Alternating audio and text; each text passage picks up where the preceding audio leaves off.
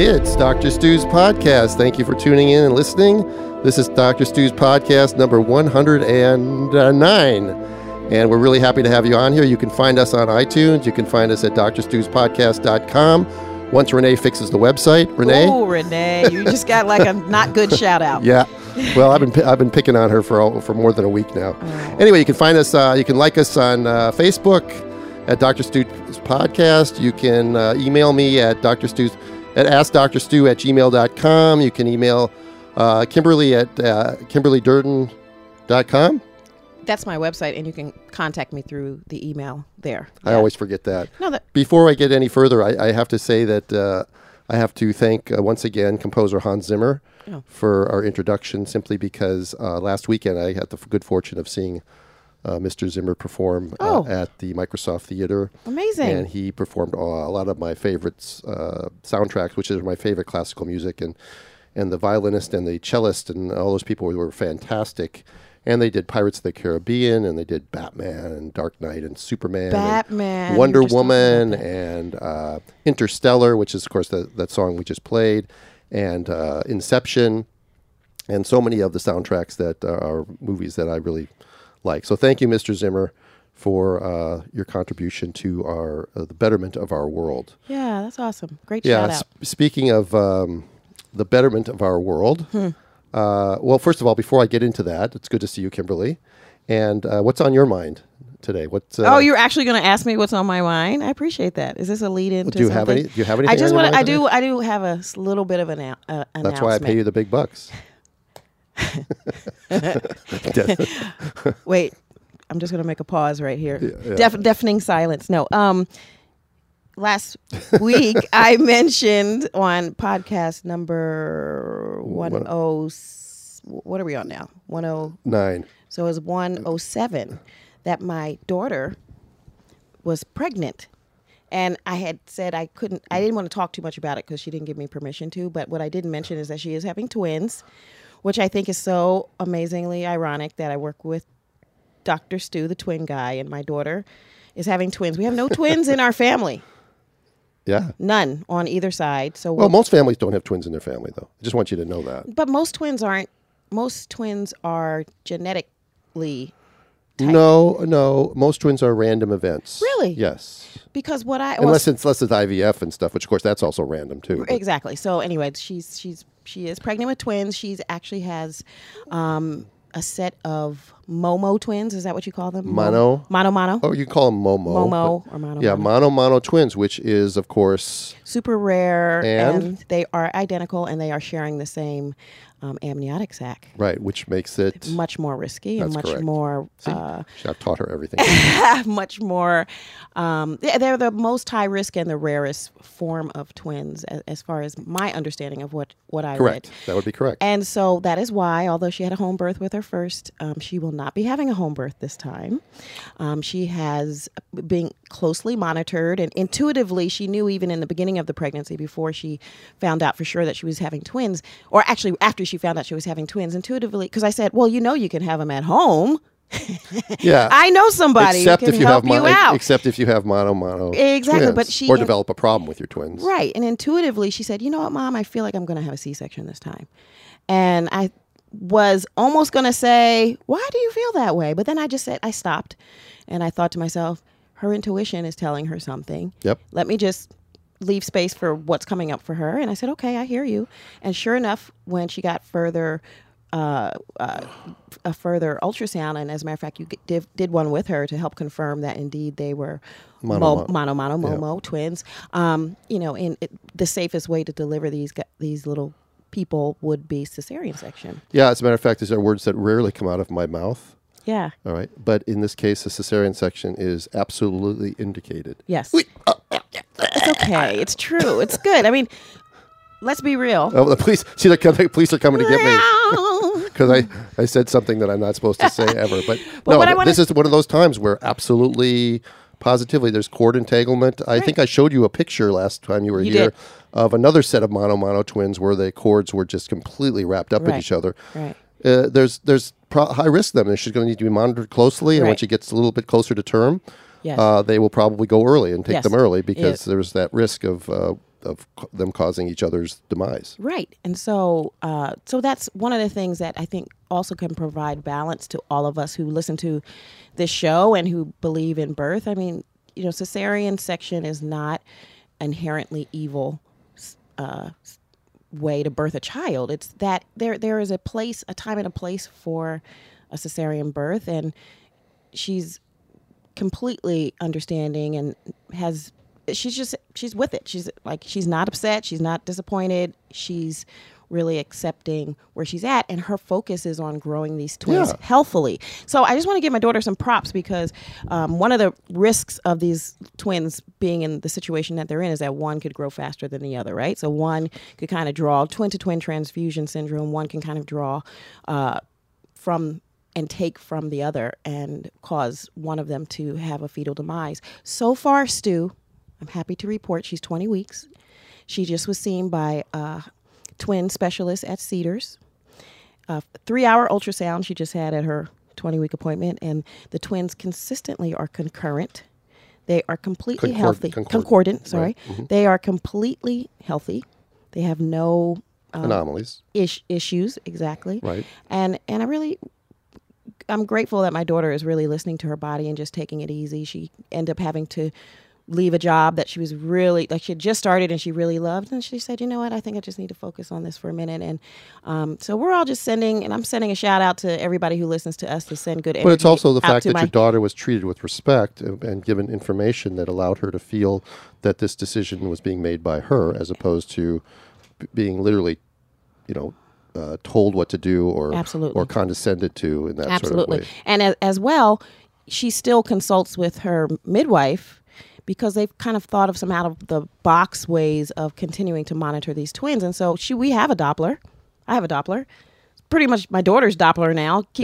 Stays by her bedside, and she checks in on the twins every day, every other day, and listens to their heart rate and checks in with them, and is able to also accept care, the more high risk care that she needs, and still is very adept at asking for informed consent and thinking about other ways that this pregnancy can continue, and trying to see what her options are and not just kind of going along blindly like, okay, just tell me what to do.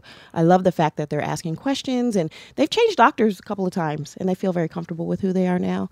And so I'm excited. Well, congratulations in advance. It's going to be, you're going to be sitting on the edge of your seat until they're in the bassinet. But that's very, very exciting. It is exciting. Yeah, I was at, I'm a little knackered this morning or this afternoon because I was at putting the alliteration aside, I was at a beautiful birth in bed in Beverly Hills but last night and didn't get to sleep until about 4 this morning. So apparently you weren't the one in bed. I was on her bed. You were on the bed. I was on the bed, right, along with the dad and the midwife student and the cat and so it was nice to have a nice normal birth because over the past few weeks I've had a couple of breaches. Actually, I had another nice normal birth. I did have an interesting, not an interesting, that's a terrible word to use, but a complication. A couple of them recently. I did have a baby that had a brachial plexus injury on a breech birth, and hopefully that baby's going to get better over time. But the birth itself was otherwise, it was great up until the very end, and they got a little harrowing, and that can happen. The other one I had was a woman who had a partially retained fragment of placenta that we really didn't pick up until about 8 weeks postpartum. She was still then bleeding. She ended up having a complication from trying to have a D&C and had to go to the hospital. And everything's fine with that. But again, none of these things are without risk, both in the hospital and at home.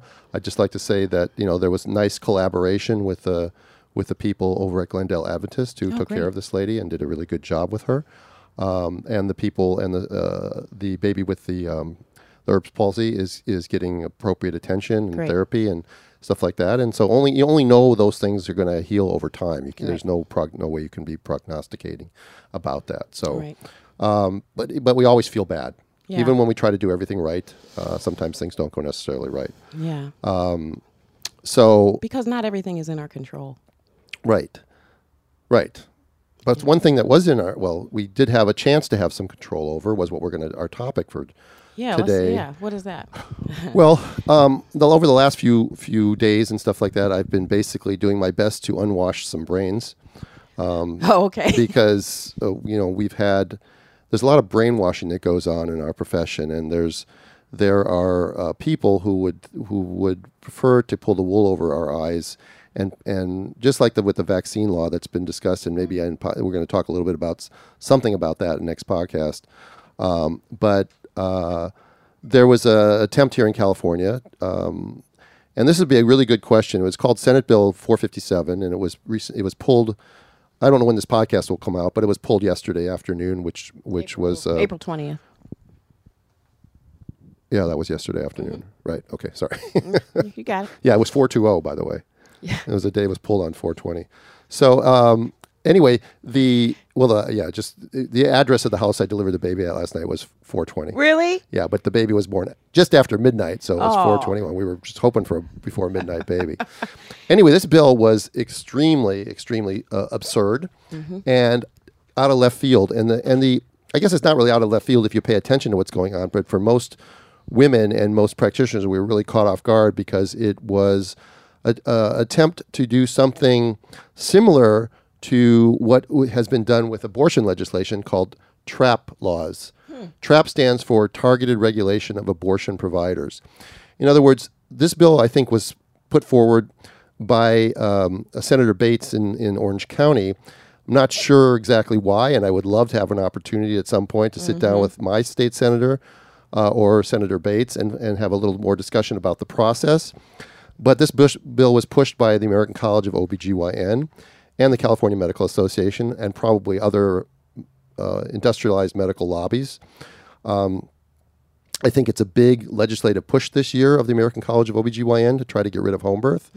And I really think it is a power grab and a way to continue to keep revenue in a time when there's shrinking revenue, shrinking reimbursement, and there's a growing trend, although still quite small, for women to want to seek alternatives to hospital birthing because they're not very happy with it. But TRAP regulations, by the way, where the whole purpose of them was to single out medical practitioners who provided abortions and impose on them requirements that are different and more burdensome than those imposed on other medical practices.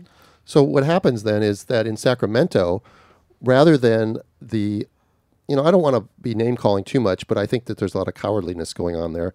Rather than them, banning home birth altogether, which would then raise eyebrows with the population, and women might actually get motivated, and some people might not get reelected.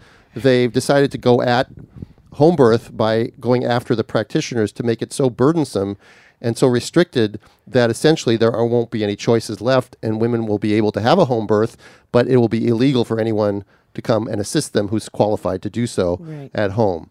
And some of the provisions in the bill are even more absurd. And I think this is pushed really by the American College of OBGYN and the California Medical Association and probably some of the other industrial lobbies like the hospital lobby as well, because it's a monetary thing. It's about a power grab. It's about not losing control in an era where reimbursement's going down and the writing's on the wall that the hospital model for OB is not doing the job, and people are beginning to understand that. And there's, because of social media and bigger ideas, these things are getting out there. And even though it's growing slowly, the home birth or out of hospital birth movement is growing. Yeah, absolutely. So what they've done is they've put forward a law, and here's the deal about a law like this.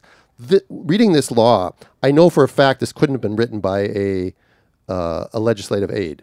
All right, this had to be written by a lobbyist. All right. Because, why do you know that? Well, tell me what you mean by that. Because there's medical terminology here. I see what you're saying. All right. There's a lot of medical terminology in here, and I don't believe that people were aides to Senator Bates or anybody else could write this. So I think a lot of legislation, from my experience and reading, is written by lobbyists. I think the Affordable Care Act, the 2,400-page bill we call Obamacare, was also written by lobbyists. Okay. All right. So I know that this was written by somebody just because of the way the language is. Right. You and I talked before the show. There's a couple of things that are really absurd on this.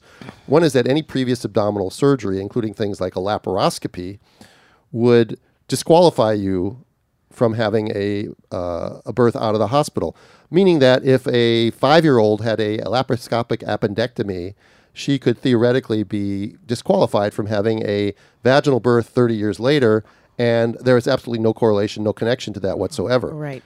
Or gallbladder surgery, I understand. Ovarian cystectomy, a penetrating injury. I mean, as long as it didn't, affect the uterus, what difference does it make? Right. So they put in all these things, which are really, God, they're so infuriating that is, I'm gonna stumble on my words sometimes.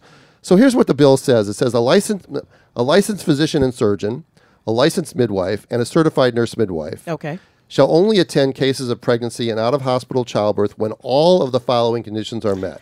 Okay? The first one they talk about is that, 1, there is no increased risk to the patient or client because of a disease or condition that could adversely affect the pregnancy and childbirth. Okay? Now, any pregnancy can have that happen. So, you don't know that. Right. Going in. And what happens is that a decision about where to give birth, there are risks of giving birth in the hospital. There are risks to giving births at home. Right. So there are never no risks in the hospital either. Right. So the well-informed woman is the one that has the right to make that decision. Absolutely. All right. This basically violates the basic tenet of medical ethics.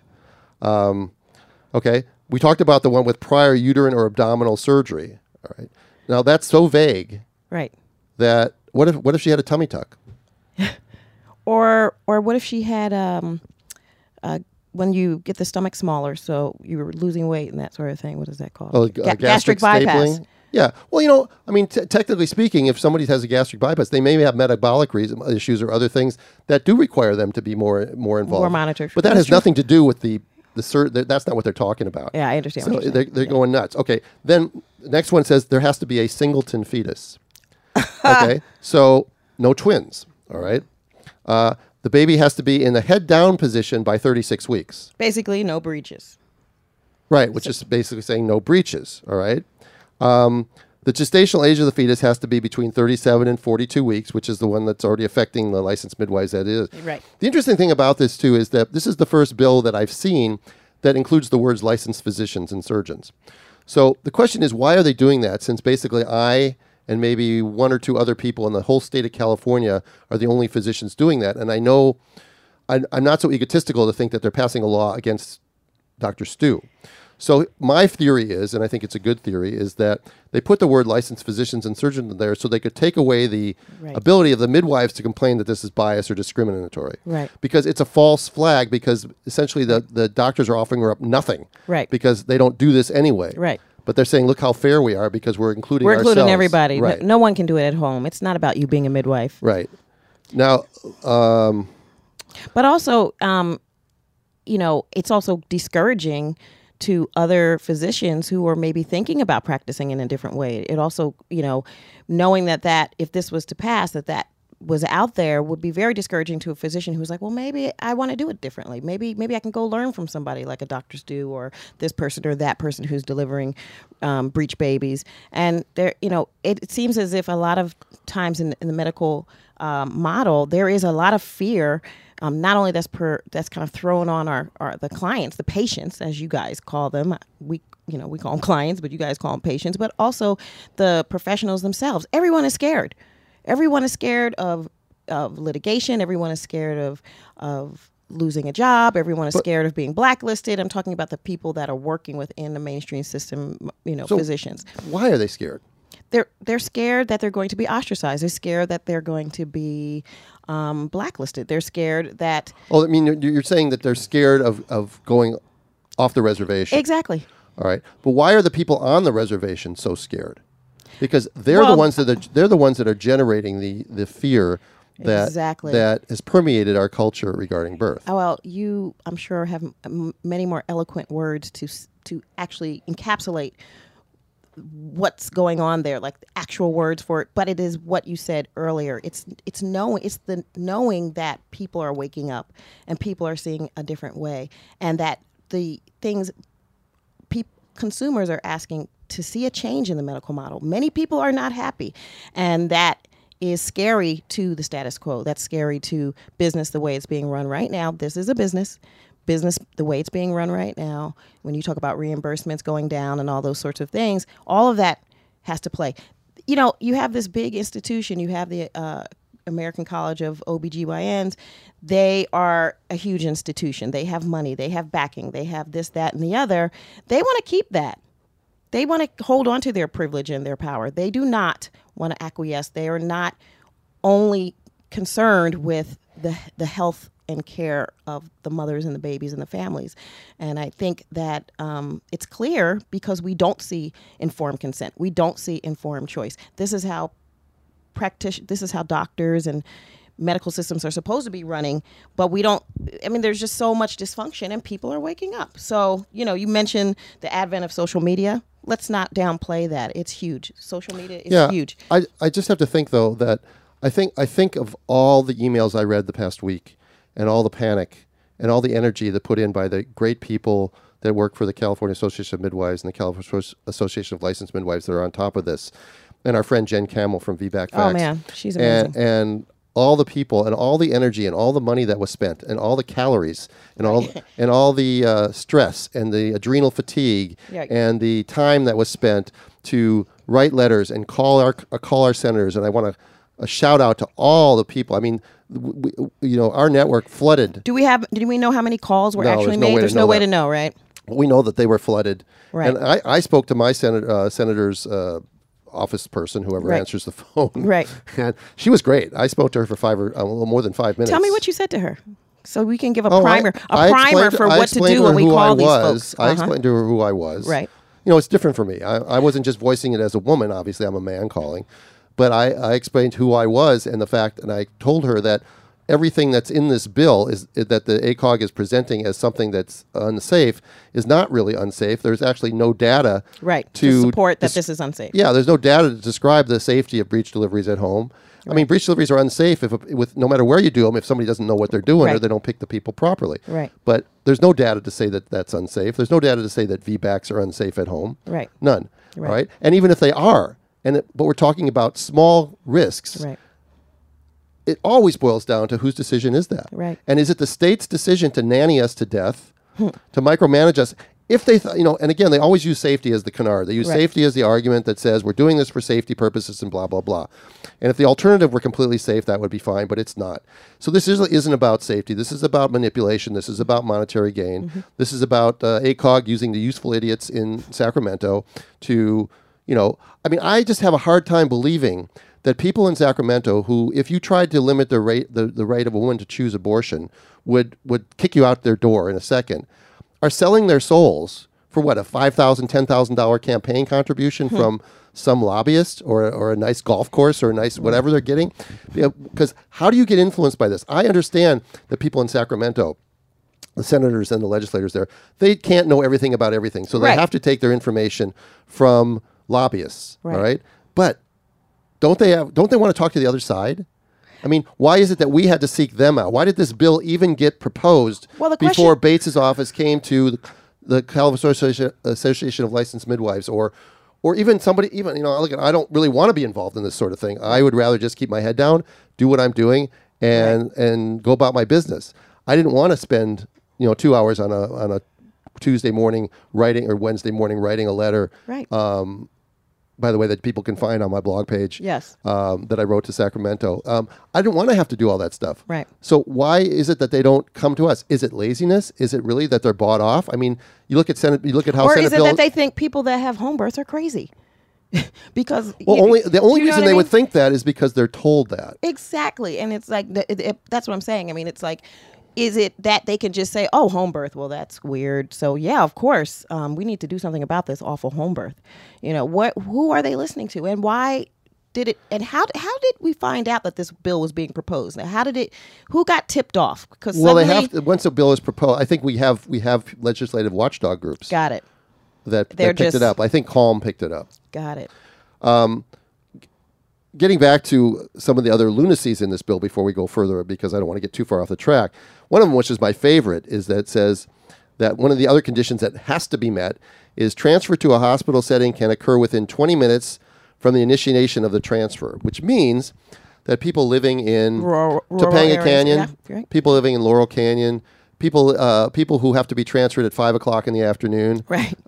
You have to live basically across the street from the hospital in order to get there within 20 minutes. So where did the 20 minutes come from? Right. And who made that up? And who do you check in with to say, well, I live 21 minutes away from the hospital? Who's the person that oversees? Does the state come and do a test drive? Right. To your nearest hospital. Yeah, I have to tell you, it's a funny story. When I was still practicing in the hospital, and they made a 20-minute rule at the hospital, and I lived in the valley, in Camarillo, and the hospital.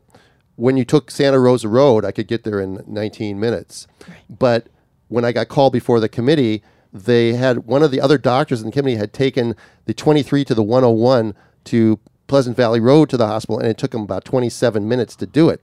And so I was outside the 20-minute rule, and they said I couldn't do certain things I couldn't supervise the midwives. So they actually did do that. They actually did have somebody take the drive. But I'm not even joking. Where does the 20-minute come from? How come all women who go into labor at home don't have to live within 20 minutes of the hospital? Because theoretically, somebody who's planning to go to the hospital could go into labor at 5 o'clock in the afternoon, and she could have really heavy bleeding and need to get there right away. And she's more than 20 minutes away. Maybe she shouldn't be allowed to have a baby. So then that means that all these places that women can't get to a hospital, can't get access to care within 20 minutes actually. Well, think about it. I mean, that's 90% of the state of California. Okay. So essentially that's another way of trapping people by putting in a rule like that, making it illegal. It really seems like they're pulling at any little thing that they can. Because some of the things also that they propose are already part of the midwife law. So, but I guess since they included physicians, that really covers the ground and gets rid of anybody who would, for instance, be able to help a baby, like a physician who would do home birth that can help a baby that is being born at home after 42 weeks. So now, anyway, so what's the bottom line? What is happening? I know a lot of people called, and this was like 2 weeks ago, and I think we started hearing about this. People have been calling and talking to the senators. We won this round, okay, at least in California, and the way the law works in California, from my understanding, is that they can bring it up again next year. And you can bet your bottom dollar that they will bring it up again next year, because as I said earlier, I have it on good information that it's ACOG's number one legislative priority this year. Not lowering the C-section rate, not improving outcomes, not doing anything. The number one priority is to knock out the home birth? Out of hospital birthing, competition. That's the way I look at it. Yeah, and, competition. Call me cynical, call me truthful. I don't really care. I'm just saying that I would love to sit and get an ACOG representative who thinks this is a good idea, and discuss that with them. Now, next week, or 2 weeks from now, I think I'm going down to San Diego for the American College OB/GYN's annual convention. Oh. And the only reason I'm going is because it's in San Diego, and my daughter will be back. That's not the only reason. No, it's the only reason. My daughter will be back from Barcelona, so I get to spend a couple of nights and having dinner with her. But, no, I don't want to go there. No, listen, I know you don't want to go there, but... I'd rather have nails on a blackboard all day long. I'm going to have to sit and listen to people say stuff like, all women should be delivered at 39 weeks. Right. Or home birth is unethical. Or, right. And again, I know that there's some good information there. I am being a little bit histrionic about the whole thing, and there will be some good lectures, and I signed up for some lectures that are really interesting to me. Great. But I know one of the two Cornell guys. Mm-hmm. Waxman? Not that no, one. No, not Grunbaum and Chervenak. One of the two, he's going to be giving a talk on how hospitals should respond to the home birth transfer. Really? So yeah, it's a lunch breakout session. I got to get into that one. I didn't see it until after I signed up for another one, so I'm going to check when I get there and make sure that I sneak in. Oh my god! But I'm not going to say anything because they actually already put out something about how hospitals should deal with home birth transfers a couple of years ago? They put out a statement saying that doctors should not support the decision of a woman to have a home birth. They should not support it, and they should ostracize practitioners who support home birth. That's their ethical. That's what's called professional responsibility ethics, and it overwhelms beneficence-based ethics, which has been the basic of. Can I ask you a question? Yes. Who owns birth? The American College of OB/GYN. Doesn't it? You would think. It's in their bylaws. You would think. It's in their bylaws. You would think. Yes. There's no disclaimer. It's in their bylaws. That's the way it goes. And then everything. A lot of what they say about VBAC and other things like that, about the informed consent process. They make it sound like only the legislature can protect the California woman from the evil home birth people who are not going to obviously give them informed consent, and therefore, that because we would obviously skew our consent. They would never do it. The hospital people would never skew their consent, but we would skew. Why don't look at this is something I said in my letter, and if the American College of OBGYN is so concerned about the welfare of women in this country, and we know that the outcomes in the United States are not very good compared to other industrialized countries. Absolutely. You have to be an honest person to say that the reason things are bad here is not because 1% of women are choosing to deliver outside of the hospital. No, that's right. Why are we focused on that 1%? That particular 1%? Yeah, the 99% is picking on the 1%. Yeah, and the 99% that is birthing in the hospital, are not having a 99% satisfaction rate or 100%. There is a lot of dissatisfaction at what's going on. And speaking of which, and I just want to, maybe we can just kind of close with this. Well, I got to do one more. Let me do your thing. Let me do one more. Yes, please. There's another provision that says, if any evidence of a disease or condition that could, I'm going to emphasize the word could, adversely affect the pregnancy and childbirth arise, the patient or client shall obtain a medical examination by a licensed physician and surgeon with privileges to practice obstetrics and gynecology. I'm assuming that means in a hospital. Or the licensed physician and surgeon, licensed midwife, or licensed certified nurse midwife shall initiate appropriate interventions, including transfer, first responder emergency care, or emergency transport. So, now, they're using the word could, all right? Could includes everything. Right. All right? A baby that comes out with a 1-minute APGAR of 2, all right? Mm-hmm. That could turn out to be bad, but if experienced practitioners know what they're doing... Right. The 5-minute APGAR will likely be 8 or 9, and everything will be fine. Are we now obligated to call 911 every time something could possibly be turning sour? But also the thing that... It just leaves the door wide open for Monday morning quarterbacking is what I'm saying. Do you understand that? I do. Yeah, it leaves the door wide open. However, at the same time, it also shows that it doesn't seem as if they understand how licensed midwives, certified nurse midwives actually practice. Well, that would be a good point. Because if we have a mom with a condition that's arising in pregnancy that's going to make home birth a less safe place for her to have her baby, we do our due diligence to transfer care if that's what's needed, and whether that's in a pregnancy or in a labor, in a postpartum experience, that's part of our training. I tell my childbirth clients all the time, like, a baby comes out and everything's great. I can't take credit for that. It's just, that's how it's supposed to work. Yeah. What we're trained for is not for when everything goes great. Our training is all about what about when things aren't going great? Yep. Learning the skills to manage when things aren't great. How to recognize when it's time to transport or when it's time to transfer care, or when a client needs extra support beyond what a midwife scope of practice, for instance. Even for you as a licensed physician that's doing births at home, you could not take my daughter who is expecting these special type of twins, and you very well know that because of your training, because you're not an idiot. I mean, there's some things that you can do in this space, and there's some things. There are people who would argue with you. Well, okay, so but the point is that it really goes to show you that they actually don't know how we practice. It is not just throwing up sticks and herbs in the air and divining what.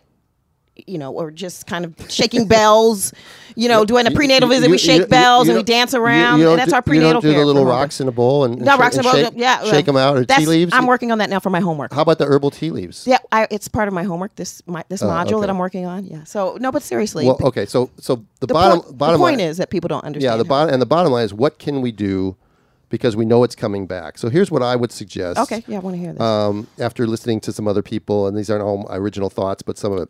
First of all, we need to continue to contact our state senators and state I guess representatives. And what should we do when we contact them? We need to. I think we need to go sort of on the offensive, and we just say, we need laws that guarantee the right of a woman to have a home birth. Got it. Right, and we are going to, if the women of California would wake up, all right, it would cause such nervousness in Sacramento. And women, you're just saying women, but men make babies. Women will motivate the men. Okay. Okay, that's the way it works. Because men, they like sex and sports, and they're not really too much interested in where women give birth. It's not their thing. Right, but their voices need to be heard too, because they are part of this, and I think that would also help. But they will do. I mean, quite frankly, as a man, we would do what our woman wanted us to do. Right. All right. So what I'm saying is that when things like this happen, bills like this, or when Senate Bill 277, the crazy vaccine bill that we have here in California, which all listeners around the world should know about because it's going to come to a theater near you at some point. The drug companies are not going to let up on their monopoly and their cash cow. But none of these people got defeated in an election. There's a 100% re-election rate. So what we need to do is we need to look at these people, and just like ACOG or the teachers union or the SEIU would say to them, if you don't do this, we're going to put money in. We're going to support a challenger to you. We need to start to think about maybe we go to these people and say, you know what? We're going to put people up to run for your seat. And then maybe they say they laugh at us and they say, well, nobody's going to run, blah, blah, blah, because it is a power grab. And these people all know the inside training. And those of us on the outside really have no chance in that realm unless we have our legislative groups like CALM and CAM and some of these other people. But we need to challenge them. Yeah. Because we know that in a year it's coming again. So we need to start now being on the offensive. Yeah, and come up with a plan. You don't want to wait to the last minute like we did this time, which worked to kill the bill. But we need to inform these people that in Sacramento that ACOG is wrong. Right. Good. All right. And if they're not wrong, at least there's enough reasonable evidence to suggest that there are alternatives, and then the ethical obligation of choice belongs to the woman, and that is who you're supposed to represent. You're not supposed to represent special interest. You're supposed to represent the women of California. But that was a tough word for me to get that out. So what I'm saying is that we need to start now. We need to start now. Don't just be happy and sit back on our laurels till next January when the bill is resubmitted. Yes. Continue to get politically active, to write letters of support for midwifery, to write letters of support for home birthing. I'm going to continue to try to publish stuff and put out articles and stuff. But I really, I'm alone, and I'm a very tiny little voice in the wilderness. And we need help building a toolkit of action steps for our folks that are. Yeah. So the other thing you can do, as Jen Campbell has very nicely said, is you can donate to the California Association of Licensed Midwives, because it costs a lot of money to lobby. It costs a lot of money to travel back and forth and stay in hotels and gasoline and all that and food and all that other stuff. So please do that. Please go to that, and please take this issue to heart. That's great. Again, this has been Dr. Stu's podcast. We're running out of time. The music is up. It's podcast number 109. We thank you for listening. You can like us on iTunes. You can find us at drstuspodcast.com or on Facebook. Give us 5 stars. Email us at askdrstu@gmail.com, or Kimberly? Kimberly Durden at KimberlyDurden.com. Right. And you can also find my stuff at Birthing Instincts, and on the blog page is the letter that I wrote.